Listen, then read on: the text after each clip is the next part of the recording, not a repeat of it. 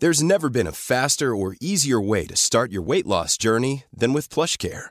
PlushCare accepts most insurance plans and gives you online access to board-certified physicians who can prescribe FDA-approved weight loss medications like Wegovy and Zepbound for those who qualify.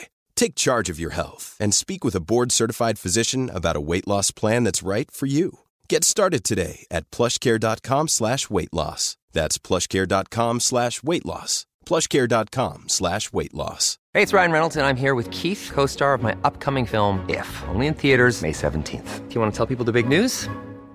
All right, I'll do it. Sign up now and you'll get unlimited for $15 a month and 6 months of Paramount Plus Essential Plan on us. MintMobile.com/switch. Upfront payment of $45 equivalent to $15 per month. Unlimited over 40 gigabytes per month. Face lower speeds. Videos at 480p. Active Mint customers by 531.24 get 6 months of Paramount Plus Essential Plan. Auto renews after 6 months. Offer ends May 31st, 2024. Separate Paramount Plus registration required. Terms and conditions apply if rated PG. When you're ready to pop the question, the last thing you want to do is second-guess the ring. At BlueNile.com, you can design a one-of-a-kind ring with the ease and convenience of shopping online. Choose your diamond and setting. When you find the one, you'll get it delivered right to your door. Go to BlueNile.com and use promo code LISTEN to get $50 off your purchase of $500 or more. That's code LISTEN at BlueNile.com for $50 off your purchase. BlueNile.com, code LISTEN.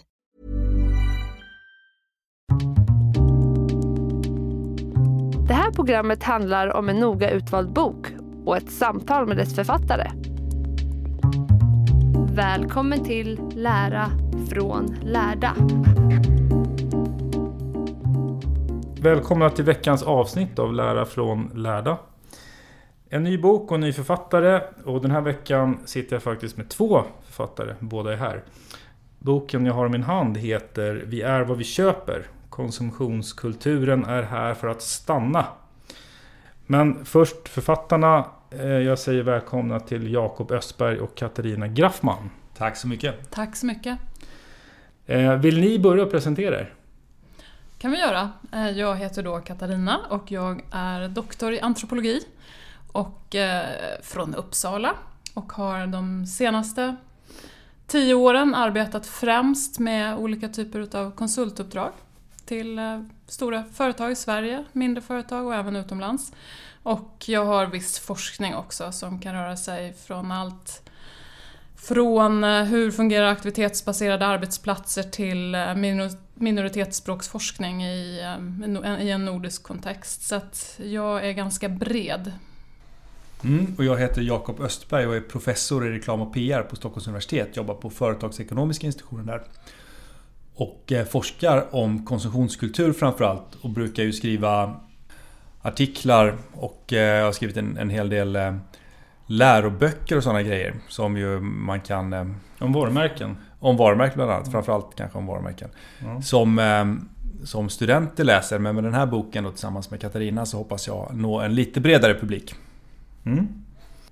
Vi kanske ska börja i den änden. Jag ska tänka lite här då. Men det här med konsumtion och hur fungerar det egentligen? Alltså varför konsumerar vi och vad är liksom grejen med det? Varför är det här intressant? Börja med en nätt liten fråga. Nej, men det finns ju väldigt många svar på den frågan lite beroende på hur man närmar sig det hela. Men det svar som man väldigt ofta får är att vi konsumerar för att vi behöver saker. Någon slags sån här självförklarande att ja, men det är klart att man behöver ju liksom mat och man behöver ju lite kläder och grejer. Och så utgår man från att man behöver saker och att det är roten. Och att det tror vi hindrar väldigt mycket klokt tänkande kring konsumtion. Att börja i den änden. Istället så börjar ju vi i den här änden att konsumtion är en kulturyttring. Och för att förstå varför vi konsumerar på det sätt som vi gör i vårt nutida samhälle så måste man se konsumtion framförallt som ett kommunikationsmedel, ett språk som vi använder för att begripliggöra världen för oss själva och för andra. Vill du lägga till något? Du såg hungrig ut. Jo, men jag tänkte att det är ju lite spännande med kultur och att förstå kultur. För att det är ju ofta så självklart när vi lever i en kultur. Man kan ju jämföra om man kommer till en annan kultur att man reagerar och tycker att men gud vad konstigt de beter sig. Och det gör man ju oftast bara när man kommer till en annan kultur. Och jag tänkte bara exempel på det som... Nej, men jag tänkte om du åker till exempel för antropologer har det ju varit standard att åka till exotisk kultur i våra ögon sett. Någon typ av främmande kultur, och då blir ju ofta kontrasten väldigt, väldigt stor. Och det som är lite intressant, man tittar också på titeln till boken för att kommentera det Jakob säger, det är att väldigt många blir provocerade av den titeln och tycker, vadå? Jag är minsann någon, jag köper bara det som uttrycker vem jag är. Och det är ju egentligen motsatt till vad vi säger. Om man då ska förstå det här med konsumtionskultur, att vi använder de verktygen för att förklara och berätta vilka vi är helt enkelt. Precis, som om det fanns någon förexisterande identitet som uttrycks genom konsumtionen. Det är väl också en sån här tanke som ofta finns, att jag är, det finns någon slags existentiellt djup i den frågan, vem är jag? Som går bortom det här med konsumtion. Konsumtion skulle ses som någonting ytligt och bara lite fernissa. Så visst, man kan försöka justera det lite, men det är en djupare fråga, vem är jag? Vi vill väl lägga ett större existentiellt djup i konsumtionen och säga att vi blir också till som människor genom konsumtionen, och det är helt omöjligt att förstå människor i dagens nutida samhälle här i västvärlden utan att förstå den roll som konsumtion spelar. Hur, alltså, om man skulle slänga till någon sån här procent, hur stor del av våra identiteter tycker ni är konsumtion? Det är en jättebra fråga, och den är bra ställd. Samtidigt kan jag inte ge ett svar på den. Det blir lite absurt. Men kanske större delen. Men jag skulle säga att större delen. Och det är väl mycket det också, att det beror ju på vad man definierar som konsumtion. Nu sitter vi här och konsumerar en mikrofon och ett rum och jag konsumerar lite kläder. Alltså, det blir lite fånigt att prata om det på det sättet. Samtidigt så har konsumtionskulturen då trängt in i så väldigt många vrår. Vad vi än gör så finns marknaden där och ger oss valmöjligheter. Nästan ingenting vi gör har inte har en inblandning av marknad på något sätt och kommersiella krafter, och det är väl det som påverkar. Sen att försöka hitta någon slags det här är konsumtion, det här är inte konsumtion, det blir knepigt. Och när ni pratar om konsumtion, det kan ju handla då om också vart man bor, bostad eller åker bil. Det behöver inte just vara saker man bär på, eller vad ungefär, så att man vet. För att återgå till din fråga med procent, siffror som vi alla älskar, så är det ju precis det som vi säger, att om man definierar den här kulturen som en konsumtionskultur, så innebär det ju precis som du säger att det handlar om var du väljer att bo, det handlar om vad du väljer att gå för skola, det handlar om vad du väljer för yrkesutbildning senare, kanske till och med vad du väljer för typ av jobb, vilka företag söker du jobb på. Alltså att det hela tiden handlar om de här valen vi gör i den här typen av kultur. Så att det är ju väldigt mycket bredare, tror jag, än vad man kanske först tänker. Ja, men vadå? Konsumtionskultur handlar ju bara om att jag går och köper lite kläder någon gång i månaden. Det är mycket, mycket större. Och framförallt det här med att vi närmar oss så många av de sakerna som vi gör i livet med någon slags konsumistisk blick eller konsumistisk inställning. Så att om man pratar om att man skaffar sig en utbildning och så pratar man om att man bygger ett CV. Det är liksom nästan som att bygga en garderob. Ja, men jag behöver lite inslag av det här. Ja, men jag måste skaffa mig ett sommarjobb här under utbildningen. Kanske inte för att jag nödvändigtvis behöver cash, utan för att jag måste bygga min CV. Och det blir liksom också någon slags konsumistisk inriktning. Även där är ju en av de författare som vi är väldigt influerade av och har läst mycket av är ju Zygmunt Bauman, som pratar om det här med hur vår relation till andra människor i väldigt hög grad också har blivit någonting som har den här konsumistiska inriktningen. Våra förhållanden, inte minst de romantiska förhållanden vi har också de här konsumistiska, att man konsumerar en relation så länge som den ger någonting tillbaka. Och sen när den inte längre ger någonting tillbaka, då är det så nu måste jag byta, precis som man byter en bil så här. Du menar relationer med andra människor? Ja, nu måste den här bilen, nu börjar den här bilen liksom kosta mer än den smakar, den måste in på reparation hela tiden så där. Då måste jag byta upp mig. Lite så är det med relationer också. Kanske främst kärleksrelationer. Framförallt kärleksrelationer. Det är svårare att göra slut med familj och sådär. Det händer ju. Men sådär att det här, man håller ju inte ihop längre, och det är en vanlig sån där kommentar man får, att du får ju ingenting tillbaka, det här är liksom, det ger mig ingenting längre. Du ger mig ingenting längre, jag måste byta. Det är en sån här konsumistisk inställning, det är som att byta bil lite. Och så har det inte alltid varit. Utan tidigare så skulle man ju hålla kvar och kämpa och sådär på ett annat sätt kring relationen. Ja, och just det där har inte varit. För jag tänkte det, ni i början av boken så beskriver ni också resan lite grann vart vi kommer ifrån och liksom till där vi är idag. Det är ju under ganska kort tidperiod egentligen. Man ser det som mänskligheten. Jo, det är det absolut. Men ändå är det ju längre än vad jag tror många tror att det är. Apropå det är lite som vi tar upp att många idéer kring konsumtionssamhället säger ju att det exploderade efter andra världskriget med just det här överflödssamhället. Men om man tittar då på andra som har återgett konsumtionens historia så är det ju snarare en process. Det är ju någonting som har pågått länge och som snarare handlar om tillgång till varor när man började resa och fick tillgång till varor. Såklart att du också ska kunna köpa de varorna. Men att människan alltid har varit materialistisk i alla kulturer.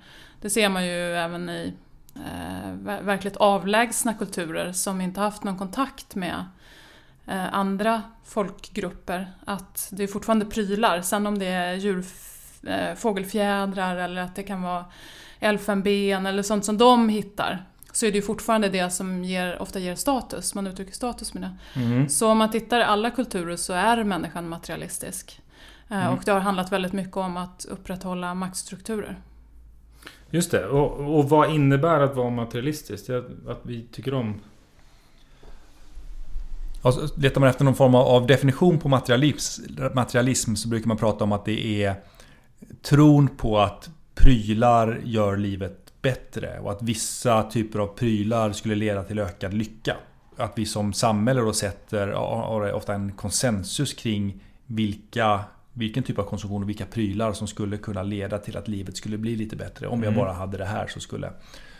Och den tron. Och det finns ju massor av studier kring materialism i olika samhällen. Om man tittar på liksom, lyckograden i samhällen och graden av materialism. Och ser en negativ korrelation där. Alltså, ju mer materialistiska samhällen är, desto mindre lyckliga tycks de vara. På en kollektiv nivå. Det här betyder alltså inte att man inte skulle kunna bli glad eller lycklig av någon pryl. Sådär. Köper man en ny cykel och glider omkring i vårsolen, så visst kan man känna lycka över det. Och det kan vara, och det ska vi inte förminska. Men den här tron på att lycka nästan bara materialiseras genom konsumtion av vissa prylar, det tycks vara någonting som inte långsiktigt leder till att vi lever ett bättre liv, trots att det är någonting som är väldigt, väldigt grundläggande i vårt konsumtionssamhälle. Är det några djur som också gillar prylar, är materialistiska? Är vi de enda? Du är kanske mer inne på jättebra fråga. Schimpanser tycker om att samla verktyg. Jag tänker också. Utanför mitt kompetensområde. Men Katarina har ju varit på zoo väldigt mycket. Ja, visst. Om man vill studera djur så ska man åka till zoo. Det nämner vi. Men skämt åsida, vad tror vi? Många apor vill väl ändå samla verktyg för att fånga maten bättre. Det är det enda jag kan komma på som man har sett. Men är de då materialistiska? Nej, tror de att de blir lyckliga av de här prylarna? Jag har ingen aning. Nej, det vet vi inte. Vi kan svara på det. Men när man tittar i alla fall då, jag tänkte på oss människor historiskt, så har vi alltid...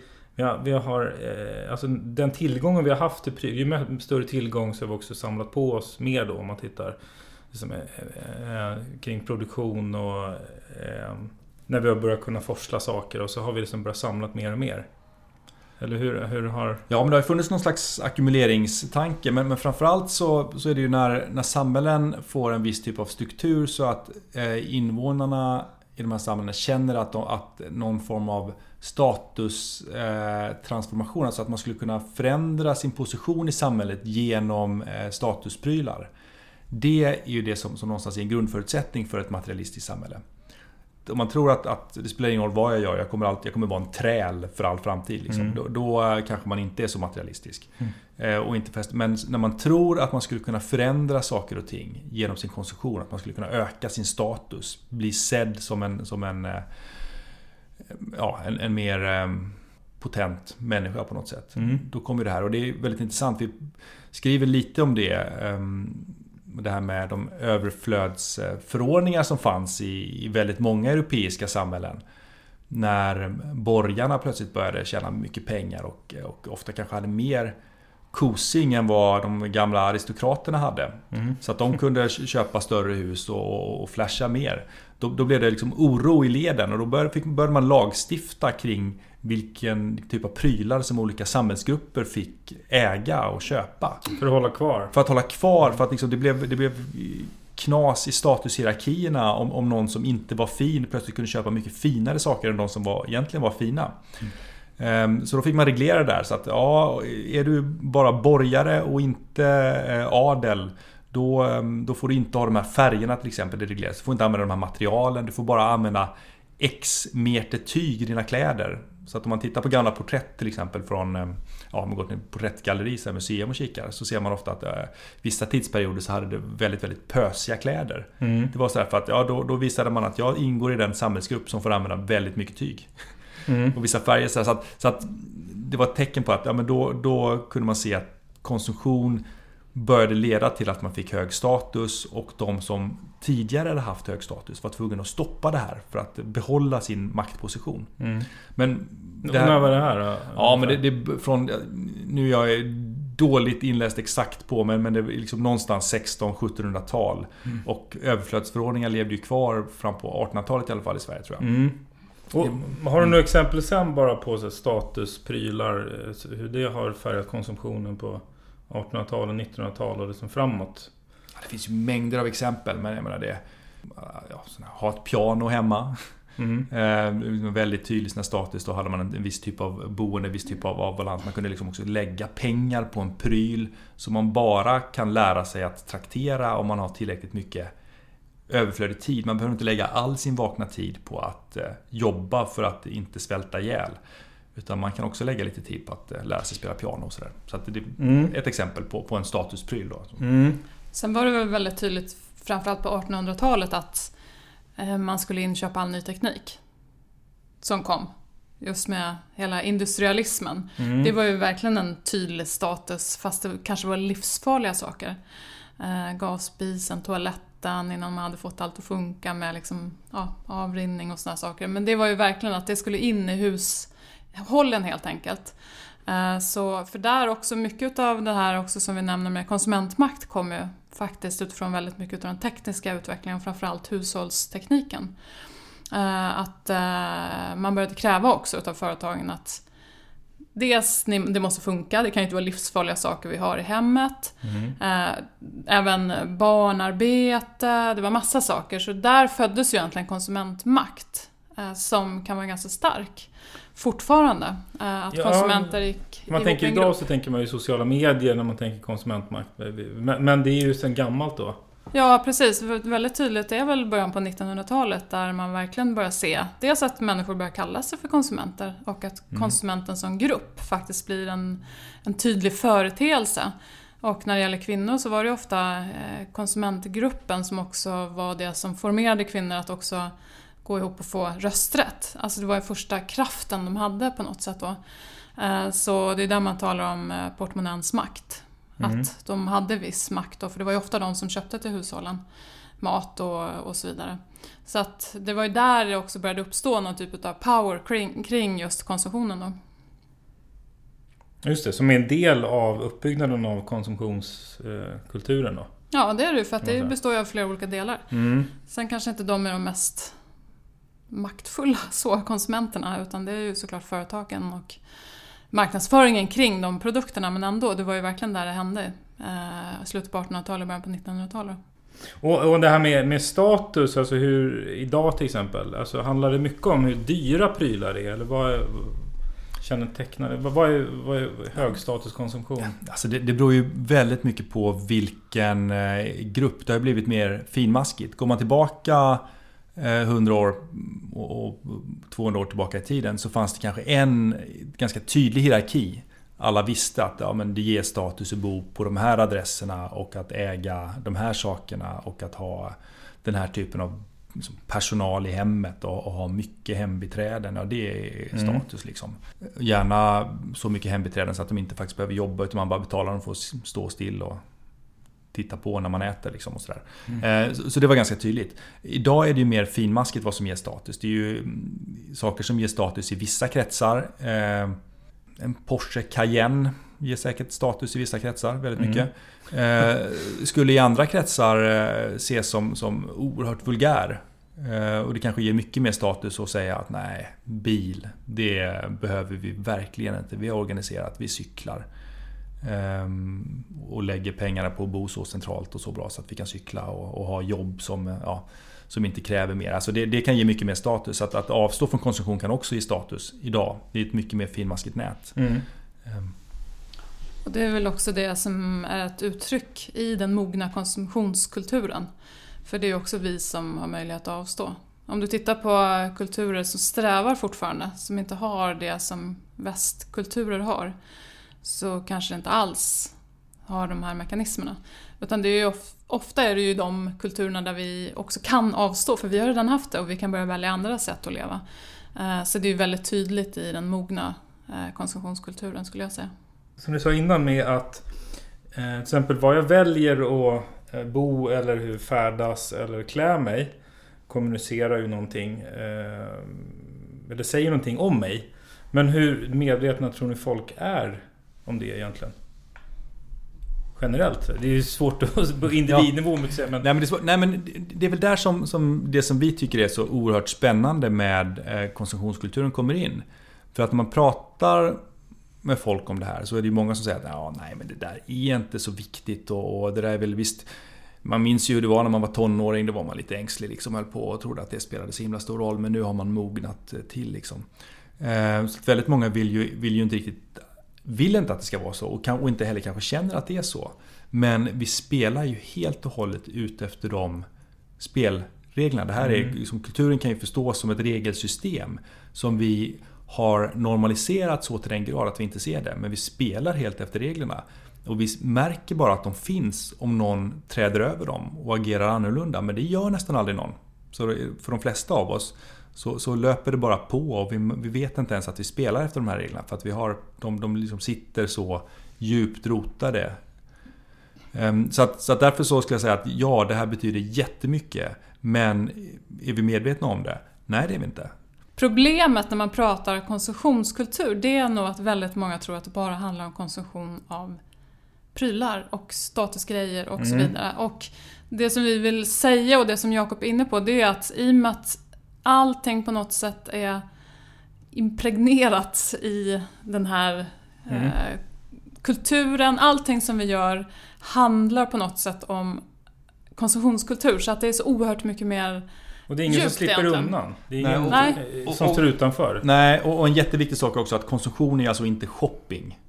Det är inte så att vi säger att vi ägnar oss åt shopping hela tiden, för det hade varit absurt. Utan konsumtion, att vi på något sätt använder oss av det symboliska material som marknaden tillhandahåller för att kommunicera med oss själva och med andra kring vad som pågår och vilka vi är och vad som händer och var vi befinner oss på olika sätt.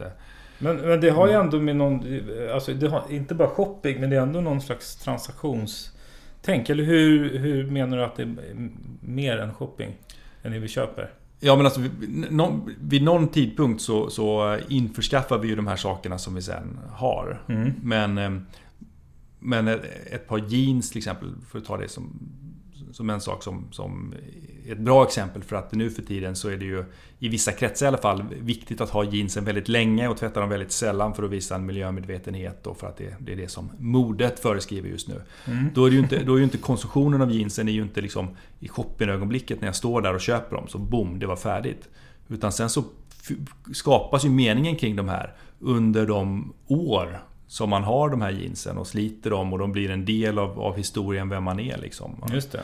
Är man småbarnsförälder så har man liksom den här fläcken som jag torkade bort med en våtservett. Det var när första gången jag blev nedkräkt i offentlig miljö. Det är fint, men jag har inte tvättat jeansen än. Det får man inte göra förrän efter 6 år. Eller vad det är, som är för en magisk gräns. Men sådär. Och hela tiden då när man har de här sakerna på sig så fylls de med mening. Så det är inte så att man bara köper. Ja, det är inte vid köpögonblicket som nu är det viktigt och sen så blir det oviktigt, utan konsumtionslogiken finns där under hela tiden som vi använder saker.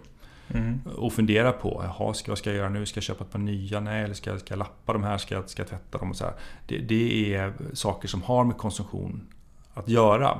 Så just folk lägger inte all sin vakna tid på att fundera på vad de ska köpa för någonting. Men mycket av det som vi använder för att skapa mening tillhandahålls av marknaden. Det är det som gör att det är en konsumtionskultur. Ja, just det. Och sen också ni beskriver kanske på det sättet också, just om min lägenhet och alla mina prylar brinner ner, så att jag är liksom nästan naken kvar och alla mina grejer försvinner, då skulle jag ju nästan känna att liksom halva jag försvinner då, eller en väldigt stor del av mig. Ja, det är ju vanligt. Dels när folk blir rånade också, eller om de har inbrott hemma, kan man ju uttrycka det på samma sätt, att man känner att man har blivit avskalad. Blottad helt enkelt. Och såklart om det brinner ner. Jag gjorde, vid någon fältstudie som jag gjorde, så satt faktiskt en grupp kvinnor och diskuterade under ganska lång tid vad de skulle plocka med sig för någonting om det började brinna. Och de hade möjlighet att springa ut och ta med sig någonting. Och det intressanta var, då tänkte man så här, ja men det kanske är foton, och nu har jag ju för sig alla sina foton kanske i sin dator. Men ändå fotoalbum, dagböcker, lite sådana saker. Men det var faktiskt flertalet av de kvinnorna som sa att nej, men jag ska plocka med mig den och den klänningen, för den sitter så himla bra. Det är så himla svårt att hitta rätt klänning. Och jag tycker det är superintressant, för det säger verkligen någonting om den kultur vi lever i. Så att, och vi skriver också där att det är rätt intressant att egentligen borde alla fota allt de har. För man kommer aldrig ihåg sen när man ska liksom räkna upp för försäkringsbolaget alla sina prylar. Och det är ganska symptomatiskt för den kultur vi lever i. Men varför har det blivit så viktigt då? Alltså kan man liksom välja en annan väg? Alltså man kan ju kanske eventuellt välja en annan väg, men det är väldigt svårt. Alltså att helt stå utanför konsumtionssamhället och säga att nej, jag spelar inte efter de här reglerna. Då blir man ju sedd som oerhört knasig av omgivningen. Hur skulle det utspela sig då? Alltså... man skulle ju få avstå från... Allt är ju styrt av konsumtionskulturens regler. Vad skulle man ha på sig till exempel om man sa att ja, just det. Jag vet inte ens var man skulle börja. Men alltså, det blir fånigt att säga så här att vi är alla slavar under konsumtionskulturen. Det här är förfärligt. Det blir ju absurt också. Men så att man kan givetvis ha en mer eller mindre fri tolkning. Men att säga att man står helt utanför, det skulle bli... Ja, jag vet som sagt inte ens var man skulle börja, utan det är nog ett helt omöjligt projekt. Man skulle bli väldigt isolerad. Jag tror det är ändå lite intressant när du ställer den frågan, för att det är ju ändå något som triggar väldigt många i vår kultur. Och tänka den tanken att hur skulle det vara om jag klev av? För det finns ju rätt mycket populärkultur och tv-program om den typen av människor som har valt att kliva av på ett eller annat sätt. Bland annat tänkte jag på den här Kalle, vad heter han? Kalle...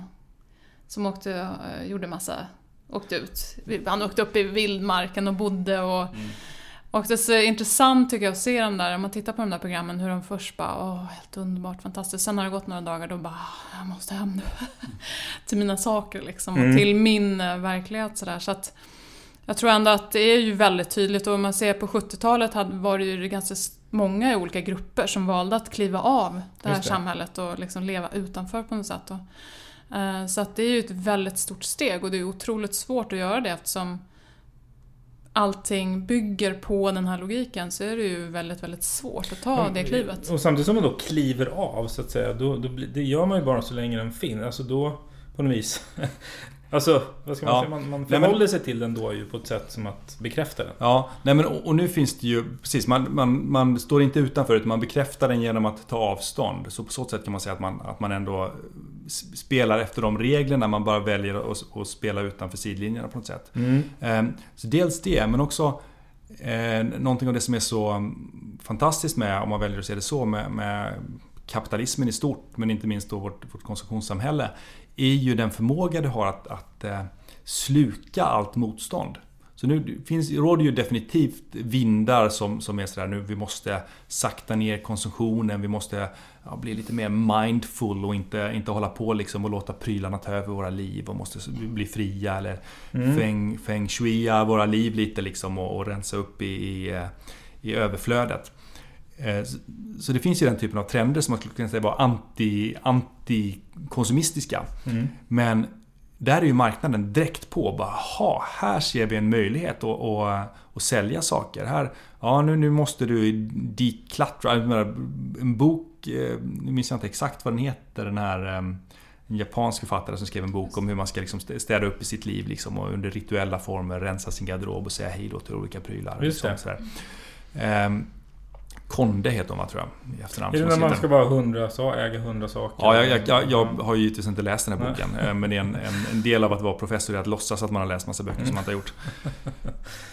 Men då är marknaden där och så här, säljer lösningar. Så i den mest vulgära formen, jag roade mig med att titta på hur mycket t-shirts man kan köpa där det står mindful.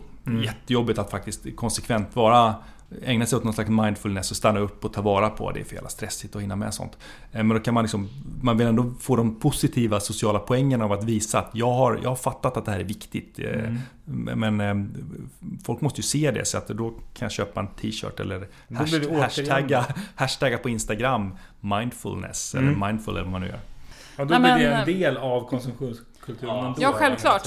Samtidigt så är det ju så att jag menar, om marknaden börjar se att konsumenter i ett visst land bara vill köpa elbilar eller vad nu är, så det är klart att då måste de ju också hänga på. Så det finns ju, det är inte bara det att de approprierar kanske de här mottrenderna.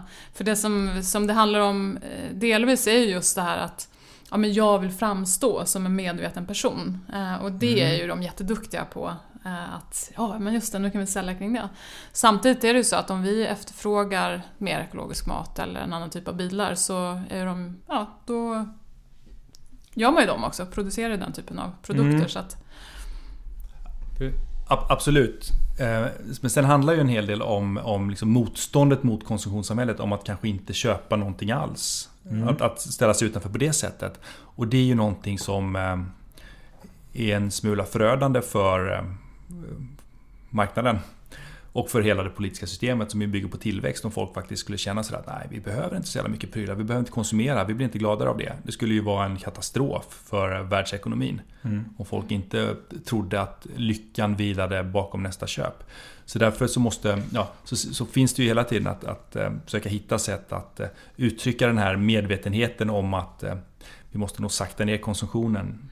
Och tittar man på modebranschen till exempel, så är det ju det sunda, om man då vill vara en medveten modekonsument, kanske hade varit att faktiskt sluta köpa saker. Men det är svårt liksom att visa upp det i sociala medier, svårt att använda det som någonting som kommunicerar vem man är, för att då blir man bara någon som går omkring i samma gamla paltor hela tiden. Utan då finns det ekokollektioner och sådär som man kan ta till för att visa att titta här, jag har förstått vad som gäller och nu vill jag ha lite sociala statuspoäng på att visa min medvetenhet här. Just det. Ni skrev att företag vill ha nöjda kunder, men absolut inte kunder som nöjer sig. Det är Jakobs citat. Ja, det är ditt. Ja, det är precis. Jag gillade det. Om inte någon annan visar motsatsen, så säger jag att jag kommer inte på det där. Ja, men precis. Och det säger ju ganska mycket just kring marknadsföring och reklam. Att där vill man nog bygga... Nej, men det är ju så. Jag förstår ju helt och hållet liksom företagsperspektiv på det. Hade jag drivit ett företag så hade jag ju också velat att de köpte saker. Inte helt sällan som jag hamnade i såna här diskussioner med modeföretag, paneldebatter och sådär. Och så någonstans när man pratar om hållbarhet så säger man, men skulle ni inte bara kunna ha färre kollektioner då? En vartannat år, det vore ju jättebra liksom. Ni hade fortfarande kunnat ligga i frontlinjen modemässigt, men ni hade bara fått sakta ner. Man bara, nej, men det är ju det där med försäljningssiffrorna också. Vi måste sälja jättemycket hela tiden, annars går vi under. Så det är egentligen det då som marknadsföringen hjälper till att bygga och fortsätta, att vi inte ska bli nöjda, eller vad gör den med människor? Absolut, men all marknadsföring handlar ju någonstans, hävdar jag, om att få oss att känna att livet skulle kunna vara lite bättre om vi bara, alltså att vi inte lever upp till vår fulla potential som människor. Och att det finns olika företag som säger att men vi kan hjälpa er att nå dit. Vi har lösning på det här. Du är inte riktigt så bra som du skulle kunna vara. Men du har till exempel en deodorant som bara håller dig torr och doftfri i 24 timmar. Vi har släppt en 48 timmars modell som kommer göra dig lite mer bättre. Det kommer göra, så här, hela tiden finns det en ny. Men det är också, vi nämner också det, för det är också något som många blir lite upprörda av. Och det tror jag dels beror på att väldigt, väldigt många tror att man är klok nog att se marknadsföringen och liksom avläsa vad den är för någonting. Och sen så också det där att nej men vadå, all reklam handlar ju inte om det, utan den här är bara rolig och härlig liksom. Så att det är också, tror jag, provocerande att prata om marknadsföring på det sättet. Att på en aggregerad nivå så är det precis det handlar om, att den vill få oss att köpa mer. Punkt. Den gamla synen på att vi är rationella och att vi tar rationella beslut, att vi köper det, vi utgick lite från att man köper det man behöver, skulle man kunna argumentera för att jag köper bara det jag behöver. Men är det finns det folk som bara köper det de verkligen behöver? Alltså visst, du kan ju alltid dela in, du kan ju inte prata generellt om alla, men det som är väldigt tydligt är att många olika typer av produkter har vi olika typer av strategier för att bestämma om vi nu ska köpa den eller inte. Där vissa saker bygger på mer informationsinhämtning. Och andra är, större delen av det som vi då köper är ju snarare influerat utav olika grupper. Och vi tittar på vad andra köper. Just det. Så att det är väldigt tydligt beroende på vilken produkt det är.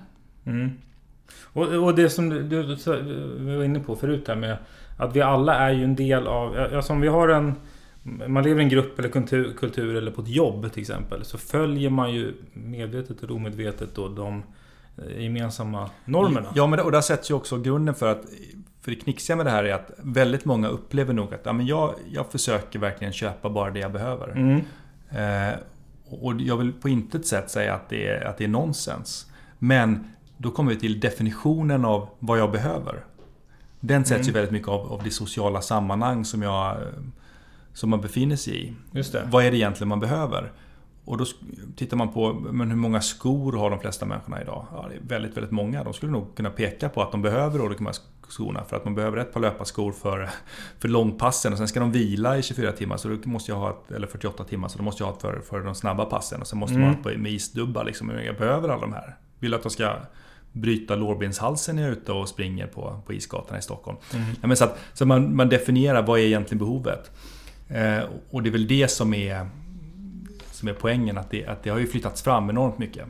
Fler behov då? Ja, men precis. Vad man egentligen behöver är... Och ett av mina favoritexempel just på kläder är ett sånt bra exempel. Att pratar man med... Det finns faktiskt akademiker på universitetet som är ännu torrare än vad vi är på marknadsföringssektionen. Och det är de som sysslar med ekonomisk historia som sitter och gräver i arkiv. Och när man pratar med dem så ett område där som man kan kika på är att titta på gamla bouppteckningar och se liksom vad hade ett bestående ekonomiskt värde förr i tiden. Och då tittar man på bouppteckningar för 100 år sedan. Då skrev man upp folks kläder därför att de hade ett bestående värde och skulle fördelas då när man delar upp boet. Idag, vad gör man när någon dör och de har massa kläder? Ja, man stoppar dem i svarta sopsäckar och sen så tänker man att man ska skänka dem till någon välgörenhetsorganisation och som kanske eventuellt tar emot dem, eller så kommer man och dumpar allting för att man orkar inte ta tag i det. Man slänger. Kläder har inte längre något beständigt värde och folk har enormt mycket. De flesta har ju så mycket i sina garderober att de sannolikt aldrig skulle, är man medelålders i alla fall, skulle man aldrig mer behöva köpa någonting. Kanske byta ut ett par skor eller någonting. Men hela tiden så känner man att jag behöver det här och jag behöver det här. Så det är definitionen av vad vi behöver är ju någonting som har förändrats väldigt mycket. Hey, I'm Ryan Reynolds. Recently, I asked Mint Mobile's legal team if big wireless companies are allowed to raise prices due to inflation. They said yes. And then when I asked if raising prices technically violates those onerous two-year contracts, they said, "What the f*** are you talking about, you insane Hollywood ass?" So to recap, we're cutting the price of Mint Unlimited from $30 a month to just $15 a month. Give it a try at mintmobile.com/switch. $45 up front for 3 months plus taxes and fees. Promo rate for new customers for limited time. Unlimited more than 40 gigabytes per month. Slows full terms at mintmobile.com. Many of us have those stubborn pounds that seem impossible to lose, no matter how good we eat or how hard we work out. My solution is PlushCare. PlushCare is a leading telehealth provider with doctors who are there for you day and night to partner with you in your weight loss journey. They can prescribe FDA-approved weight loss medications like Wegovy and Zepbound for those who qualify. Plus, they accept most insurance plans. To get started, visit plushcare.com/weightloss. That's plushcare.com/weightloss. Hiring for your small business? If you're not looking for professionals on LinkedIn, you're looking in the wrong place. That's like looking for your car keys in a fish tank.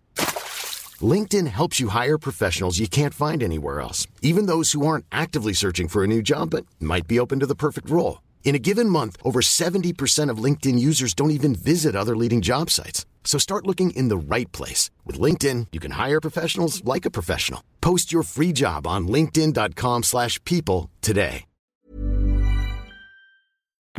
Och det är väldigt intressant det där med alla kläder är ju ett bra exempel. Att jag tror ganska många känner igen sig att man har hela garderoben full och så ska man iväg på morgonen och känner att man har inget att sätta på sig. Det är ju ganska intressant för de flesta har ju troligtvis jättemånga kombinationer. Men just det där att människor har extremt mycket prylar och ju mer prylar man har desto svårare verkar också för folk att rensa, dra ner. Det är som någon motsatseffekt liksom, att ju mer saker man har. Och det är just det där för att i många studier som jag gör och när man studerar hur människor har det hemma så är det ju någonting som kommer upp. Det är platsbrist. Brist på förvaring. Det är liksom standard när man tittar på vad människor har för problem hemma, så säger jag att det är nummer 1. Vad folk har för bekymmer. Och det är ju bara ett symptom på den kulturen vi lever i. Ni pratar ju också kring det här med att det har gått från, vad är det ni kallar det? Hårda köp till mjuka köp. Från fast till flyttande konsumtion. Ja, just det. Kan inte beskriva det lite grann? Den? Jo, men det hänger ju samman med en syn på samhället i stort. Som där man brukar prata att vi går mot en sån här liquid modernity, en flytande modernitet. Alltså ett samhälle där vårt samhälle tidigare var strukturerat på ett mycket mer fast sätt.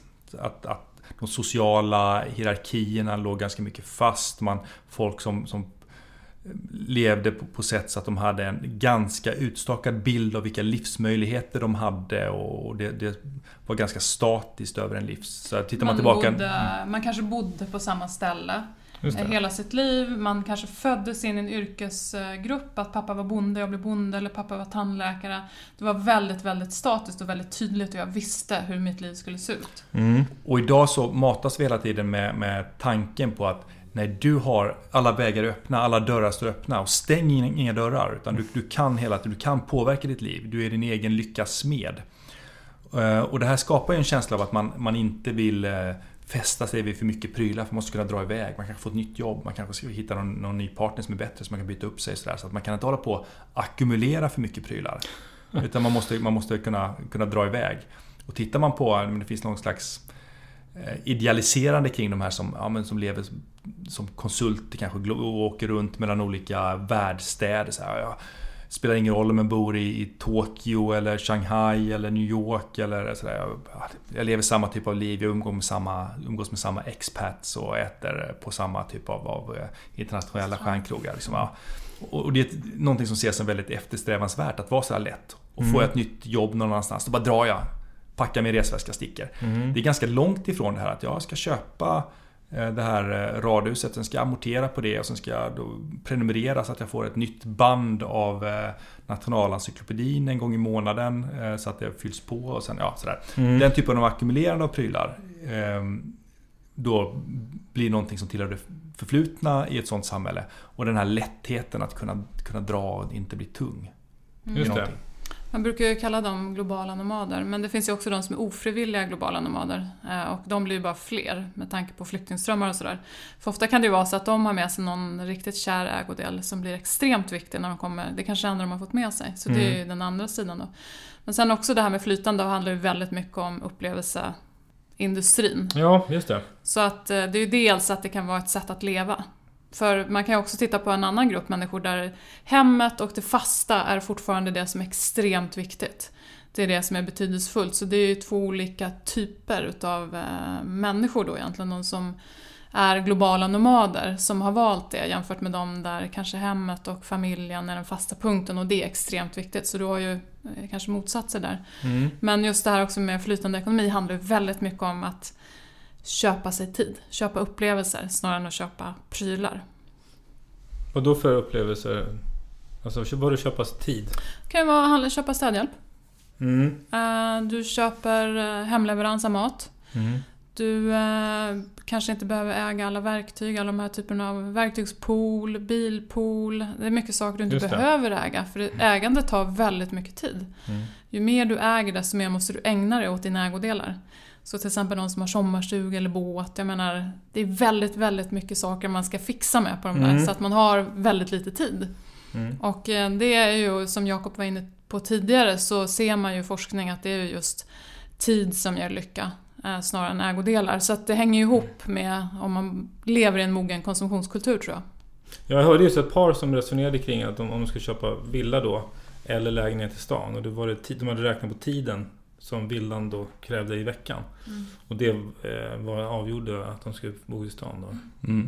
Precis så. Och sen är det också, men det finns ju, som Katarina var inne på, olika anledningar till att man ägnar sig åt den här typen av låt oss kalla det flytande konsumtion. Men det är ju också teknikutveckling, att idag så kan man ju lyssna på till exempel musik, är ett väldigt bra exempel. Man kan streama musik, man behöver inte ha en stor skivsamling för att kunna liksom följa sina nycker och vilja lyssna på någonting. Det är ju inte så länge sedan som var man riktigt musikintresserad. Ja, det manifesterade man genom att äga en väldigt massa plattor. Och en musikanläggning som man kunde spela dem på och sådär. Då var det svårt att vara lätt. Nu är det betydligt enklare. Nu kan man ha, och då blir också det som ger status. Det brukade ju ge status i vissa kretsar, så att ha en stor skivsamling och liksom kunna visa upp och kunna spela från. Idag blir det ju då den här flytande ekonomin där alla har samma Spotify-abonnemang. Då är det svårt att säga, vet ni vad, jag har Prince på min Spotify här.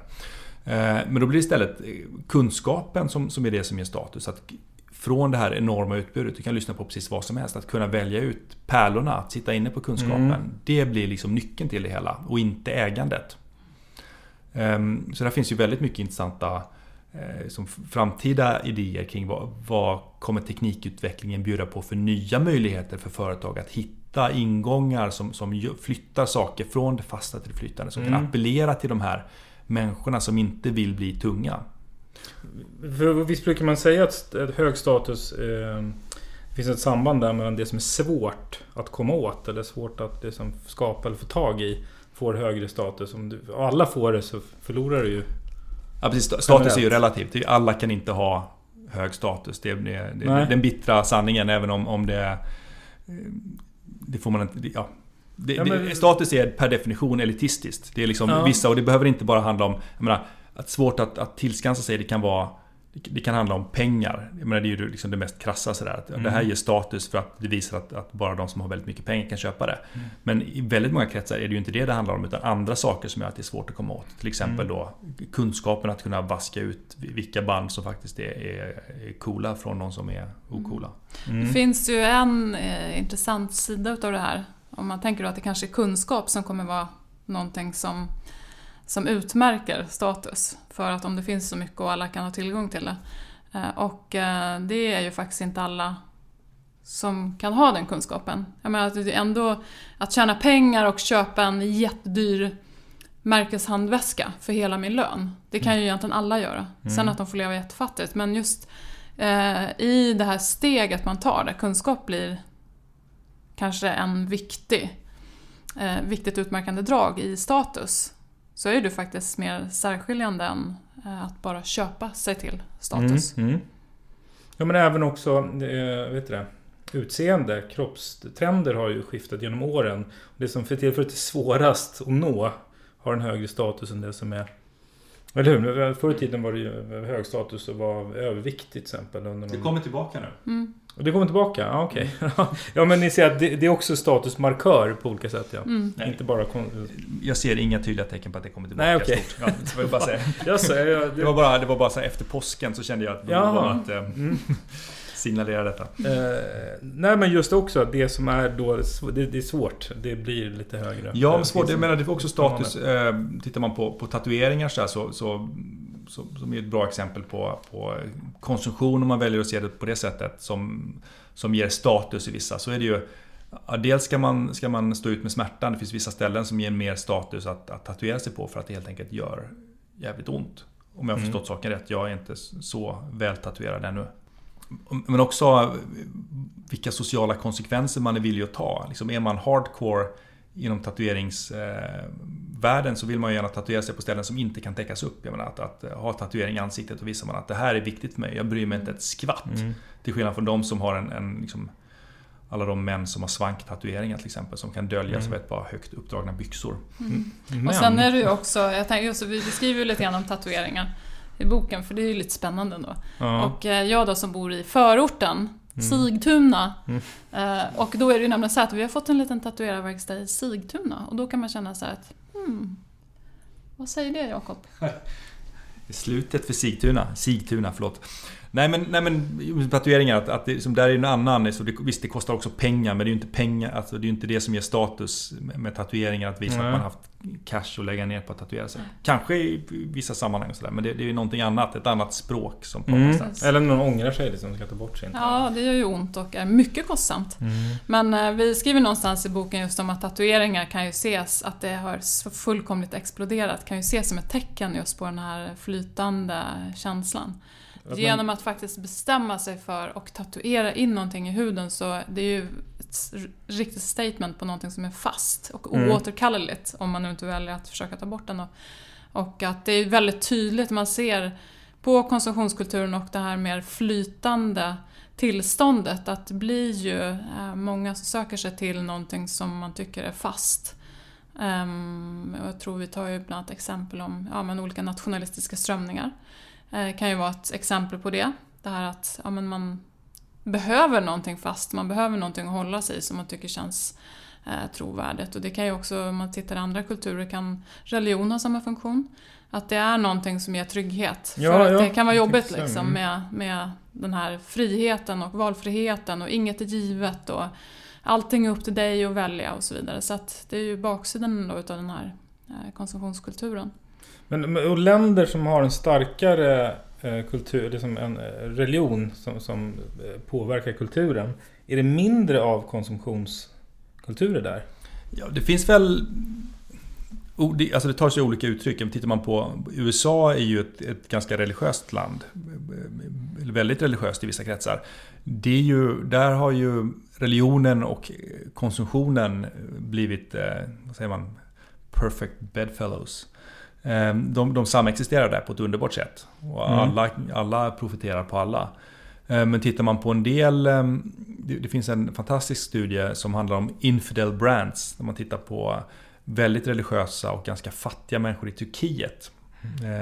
Vissa grupperingar där där det västerländska konsumtionen som ju är, liksom, åker man till Istanbul och så där ser man, det är ju väldigt västerländskt influerat av den konsumtionskulturen som finns där. Men de ser den här västerländska konsumtionen som någonting som står i bjärt kontrast mot att leva religiöst. Och de ser då vissa märken som ett liksom, tecken på infidels, alltså några icke-rätt-troende som ska undvikas. Och den som har gjort den här studien och berättar om intervjuerna där de pratar om Coca-Cola och någon liten barn där som är 5-6 års åldern springer omkring och skriker liksom haram. Så att det här är orent. Så att då fyller ju konsumtionen och de här symbolerna för den västerländska konsumtionen blir väldigt tydliga som icke-religiösa. Åker man till Arabemiraten och sådär, så nu har jag aldrig varit där, men av det jag har förstått från de som har varit där, eller som flödigt visar upp bilder därifrån i sociala medier, så verkar ju det väldigt religiösa samexistera med en väldigt stark konsumistisk inställning kring mycket. Ja, men jag bara tänker som en sån sak, om man har liksom en klädkod till exempel, så faller det sig ganska naturligt att då blir inte det en del av visa upp vem man är. Om alla har en gemensam, då får man ju konsumera andra saker. Det borde vara ganska logiskt. Till exempel då. Ja, precis. Men där kan man också se i skolor som uniform. Ja. Det är ju ofta ett argument. Dels är såklart att det ska kanske bli lite billigare, att man inte behöver köpa så mycket kläder. Men det är ändå intressant att studera hur det där fungerar, för att alla knixar och trixar med sina uniformer. Ändå, ja. Ja. Okay. Man vill hitta en egen identitet. Ja, men upp och ner med kjollängd och liksom men det behöver inte betyda att de lägger till saker, men just det här att man ändå ska på något sätt, man vill inte bara vara den där flocken, utan man vill ju också uttrycka någon typ av unikhet liksom i flocken, så att Men jag tror också det är intressant att se många av de asiatiska kulturerna som har haft någon typ av ideologi då som kanske inte alls är materialistisk på det sättet. Och vad som händer där när ekonomin går bättre, och Kina till exempel är ju idag världens mest konsumerande befolkning. Och det är ju de som köper flest lyxprodukter och så vidare. Så det är ändå intressant vilken kraft det har, det materialistiska. Och vill ni säga någonting om sociala medier? Jag tänkte, du suckade nästan förut när jag nämnde det. Alltså, har det på något vis påverkat, eller vad är kopplingen liksom där? Det där gäller folk att visa upp saker. Ja, men en viktig koppling till sociala medier, och det här är någonting som egentligen började innan sociala medier, det här med att vi lever i ett medialiserat samhälle, och det har ju pågått under lång tid. Som börjar någonstans när folk, med urbaniseringen, när folk flyttar in till städerna, och det har vi ju gjort nu under liksom mer än 100 år. Så att man inte längre kanske känner de människorna som bor nära en. Man har ingen aning, och man har inte varit inne hos grannen. Bor man i en liten by, då har man varit inne hos de flesta och vet precis hur det ser ut hemma. Nu vet man inte hur alla de människorna som man har runt omkring sig egentligen har det. Och det finns ju givetvis studier på det där som tittar på hur tror man att folk i gemen har det? Hur tror man att de runt omkring en som har en motsvarande livssituation som man själv har det? Och då, eftersom man jämför sig då, och äldre studier tittar på traditionella medier, man jämför sig med vad man ser på tv och sådär, och vad man kanske läser om i böcker, så har man en tendens att tro att folk runt omkring en har det väldigt mycket bättre. Och med sociala medier har ju det där accelererat, för då lägger ju folk upp en väldigt idealiserad bild. Man vill få det att framstå som att det inte är en idealiserad bild, men det är en idealiserad bild. Vilket får folk att ännu mer känna att de inte lever upp till de liksom konsumistiska ideal som andra runt omkring en har. Och även om man vet så att men deras liv är inte riktigt så perfekt som det ser ut, så har de ändå lyckats få till det. De sitter ju ändå där med sina jävla grapefrukter på frukosten varje dag. Eller vad det nu kan vara för någonting som man hakar upp sig på. Så att det finns för studier som visar på att den här skillnaden mellan vad man själv upplever att man står och vad man tror hur man tror att andra lever sina liv, att den skillnaden har blivit större i och med först traditionella medier och sen sociala medier. Och sen så är det ju också de här att vi jämför oss ju helst med de som vi bor grannar med, som du var inne på. Kanske inte precis grannar, men de som är runt omkring oss, som finns lite närmare socialt. Sen att många följer ett antal kändisar med stor räckvidd, så är det fortfarande de som är lite närmare som är mer betydelsefulla för hur jag upplever min egen situation. För de är ju lättare att referera till. Alltså vi gör det automatiskt, omedvetet? Ja, precis. Så för det har jag sett, jag pratar ju ofta om fyrton. För vi är lite sådär... Och du skrev det någon bok för länge sedan? Ja, och just i och med att jag har studerat unga medier så mycket. Och så vi är ju lite kanske ironiska, eller vad ska man säga, till influencers. Att det är så himla hett och alla tror att det är svaret på alla kommunikativa problem. För vad jag var väldigt, väldigt tydligt när man till exempel studerar unga som befinner sig i sin ekokammare, nu Snapchat, senare någonting annat, är ju just att det är ju ofta de fyrtornen som ofta kan vara de informella ledarna i deras egna grupper. Det är ju de som är extremt betydelsefulla. Det är ju de, när jag till exempel jobbat med företag som försöker hitta då rätt influencer och sådär. Vill man bli en del av deras gemenskap måste man ju förstå de här informella fyrtornen som befinner sig mycket närmare gruppen än vad en influencer gör. Så att det är stor skillnad på vilken typ av influencer inom citationstecken man är ute efter. Och det har ju blivit lite grann så att men många företag tror att hitta en influencer är räddningen på allt. Liksom. Ja, just det. Och du menar man en stor med massa följare. Ja. Egentligen ska man kanske ha en elev i varje klass då i en skola snarare.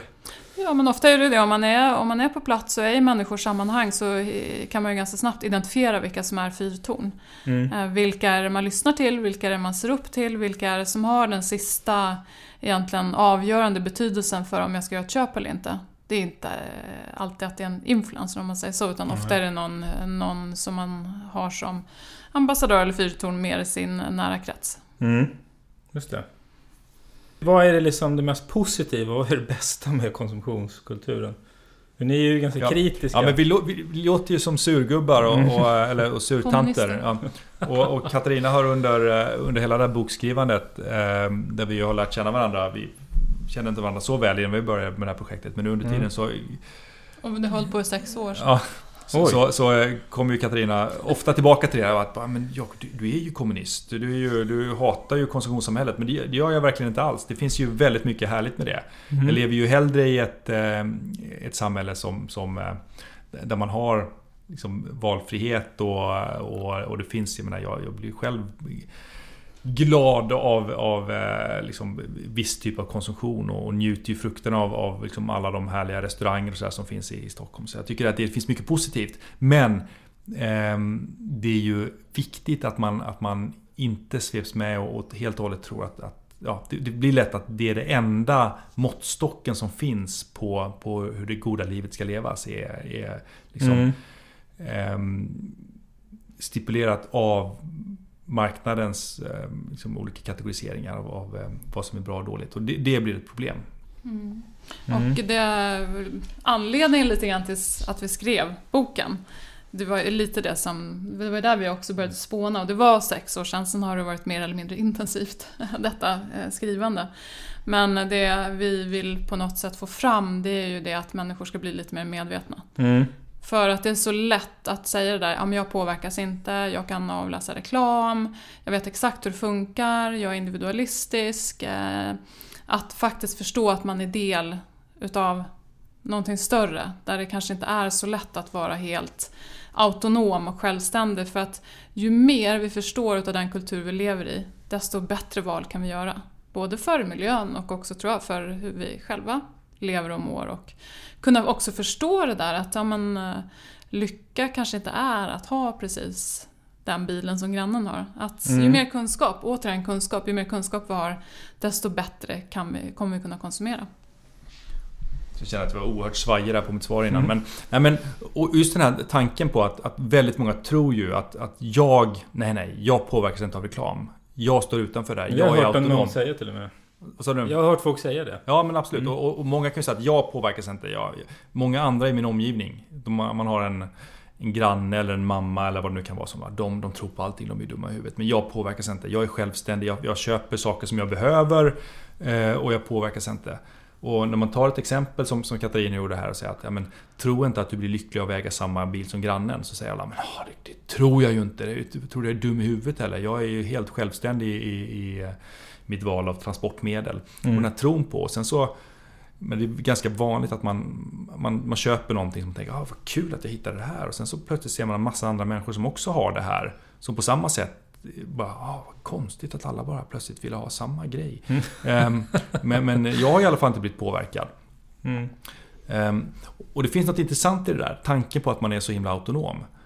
Och då tror jag att det är bättre att acceptera att vi är en del av den här kulturen och förstå hur den fungerar och bejaka då vissa delar.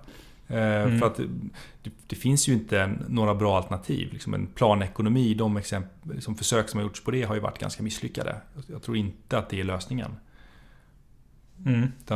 Men däremot ökad insikt om vilket spel vi är involverade i. Ja, men precis. Men och för er då, jag tänker när ni har skrivit boken och ni har fått de här nya glasögonen, har ni inga exempel på liksom hur det har, när ni har tagit så här konkreta andra beslut utifrån de här insikterna? Alltså det kan vara på några roliga exempel. Förstår ni vad jag menar? Dels, jag tror att vi skriver någonstans om det. Att du får ju ofta den frågan från dina studenter. Det får ju inte jag. Aldrig hänt att jag får den frågan, snarare tvärtom. Hur att man som antropolog kan jobba för de här fula företagen. Ja, så ja. Ja, det är snarare det som jag får höra. Så här.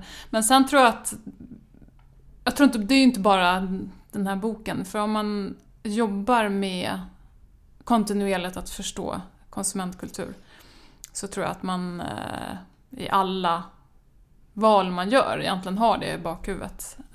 Säger jag, gud vad jag låter duktig. Ni pratar om att man kommunicerar när man måste ju själva vara medveten. Ja, men absolut.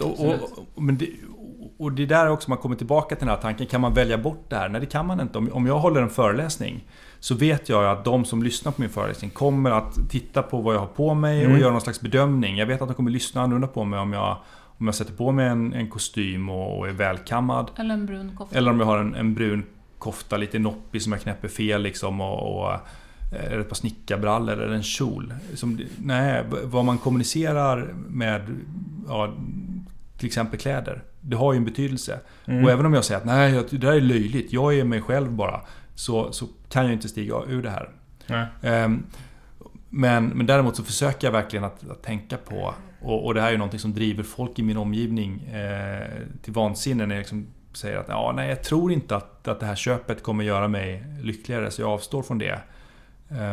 Man befinner sig på man är på semester i någon stad liksom, och man slentrian kollar i någon affär och så men ska jag inte köpa den här, det vore kul, det vore förlösande liksom, om det köptes någonting, för det blir en härlig känsla att man, jag tror inte att mitt liv blir bättre av det. Då är man en jävla partypooper alltså. Ja, det finns inget större glädjedödare än moralisten. Ja, precis. Det spelar egentligen ingen roll. Den som följer med, mannen som följer med sin hustru kanske är det vanligaste, som sitter med den där och bara nej.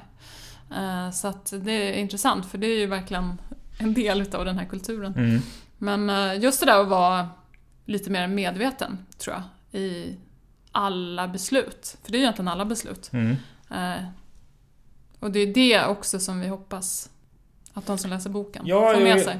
Det var det jag tänkte, precis. Jag tänkte bara om ni har några, men ni pratar ju om varför ni skrivit det, men några tips eller rekommendationer. Men det kanske är just medvetenheten i större utsträckning. Absolut. Nej, men om vi tar det här tanken att konsumtionskulturen är som ett spel som vi alla är oerhört duktiga på att spela utan att vi en spelplan liksom. Ja, utan att vi precis en spelplan och med vissa regler och som vi bara följer. Vi är jätteduktiga på det. Men vi förstår inte att vi spelar det här spelet. Vi är liksom så inne i det och helt indoktrinerade. Och då säger väl vi någonstans att nej, vi vill inte ha ett annat spel. Vi vill inte så här, för det får man ju ofta som fråga. Men det här är så jävla dåligt. Vad ska vi göra istället? Ska det vara som i Nordkorea? Nej, det tycker i alla fall inte jag att det ska vara. Jag tycker det verkar uselt. Men det betyder inte att allt med det här nuvarande systemet är jättebra. Och framförallt så tycker jag att en ökad medvetenhet om vilket spel vi är involverade i, vad det är vi håller på med, och i de fall där vi kanske faktiskt bara är helt enkelt spelpjäser för någon annan. Då kanske man ska vara medveten om det och tänka att blev det här bra nu? Är det här rimligt? Och ibland kanske svaret är nej. Och det är väl bra. För oss själva och för planeten. Ja, och det finns ju ganska negativa fall där också, om man är då en spelpjäs, att man till och med får negativa konsekvenser. Allt man konsumerar då, för mycket eller skulder eller vad som helst. Ja, men där har jag själv skrivit om Lyxfällan som ett exempel på det. Det är folk som, anledningen att de har hamnat i ekonomisk klammeri är ju inte att de har dåligt med intäkter, utan att de har för mycket utgifter. Och där det moraliseras väldigt mycket kring. Men det här inledande momentet i många av programmen i Lyxfällan är ju att de visar runt i sitt boende, och de är ofta ganska stolta över vad de har åstadkommit. De har ju gjort det som man blir tillsagd. Så här. Men jag har satsat på ett bra surround-system, för jag älskar verkligen film, och det är viktigt för mig att få den totala upplevelsen. Det är ju det som reklamen talar om för oss att vi ska göra.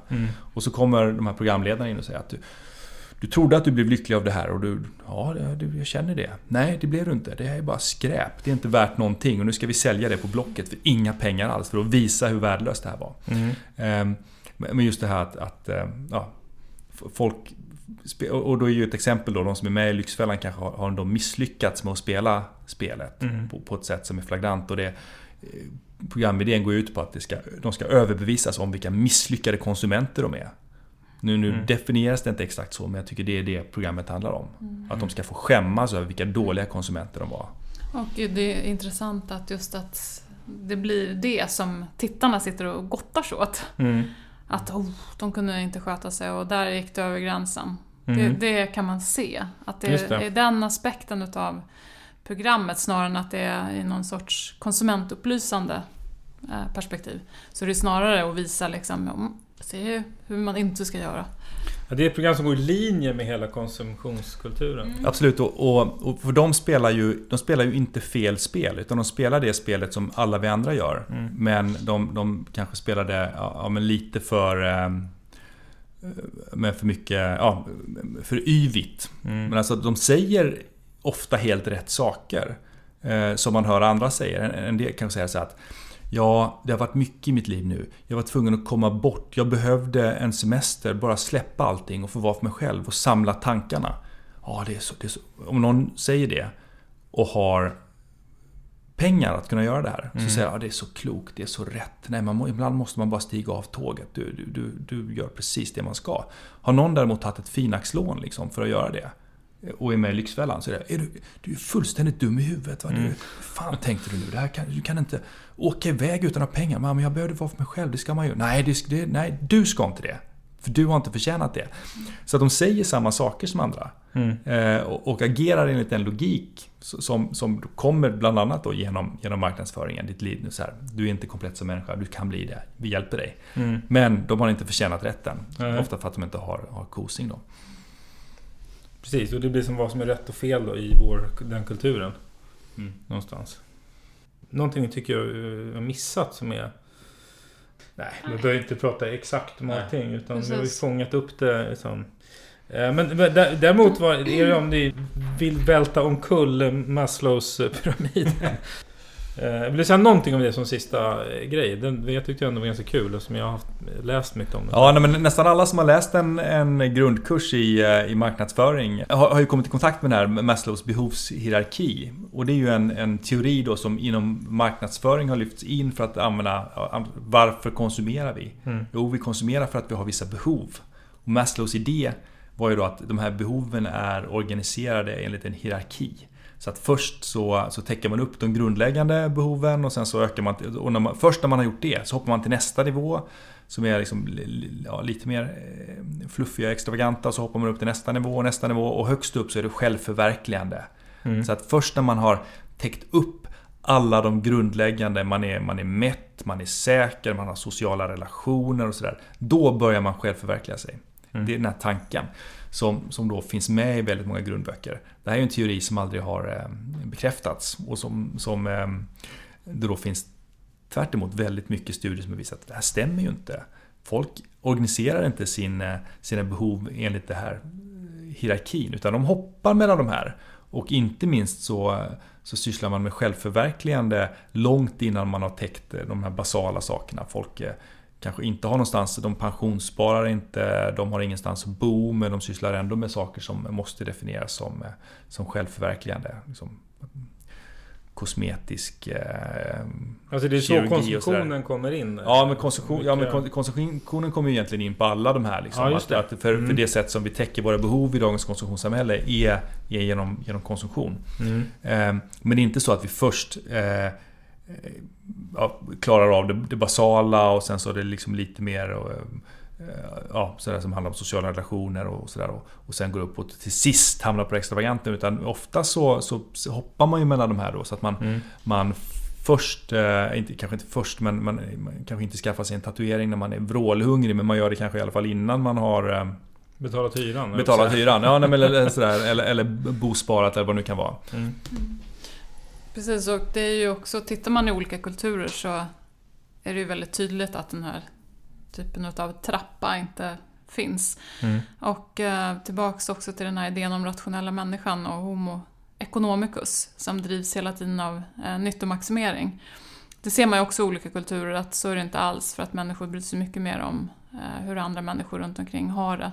Att det finns en mycket större empatisk sida hos människorna, att vi bara är drivna utav nyttomaximering och att vi ska klättra på trappan. Så att, men Maslow var ju själv inne på att det är en kontextuell teori.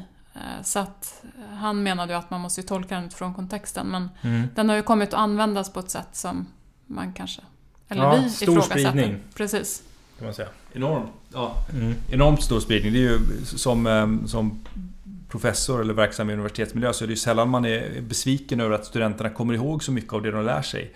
Men det tycks som att just Maslow kommer alla ihåg. De har glömt allt annat, men den här kan de liksom... Den är tydlig och enkel på något vis. Den är tydlig och enkel och fel. Jag rekommenderar boken. Superintressant och spännande ämne. Om man vill nå er och ställa någon fråga, hur gör man då om man lyssnar? Vi är vad vi Cooper. Vi är www.köper.se. Finns det ju en fin bokhemsida där det finns kontaktuppgifter. Och kika gärna in på Instagram, Lära från lärda, mejla podden fredrik@hillerb.org. Tack för att ni var med. Tack så hemskt mycket för att vi fick komma. Tack så jättemycket.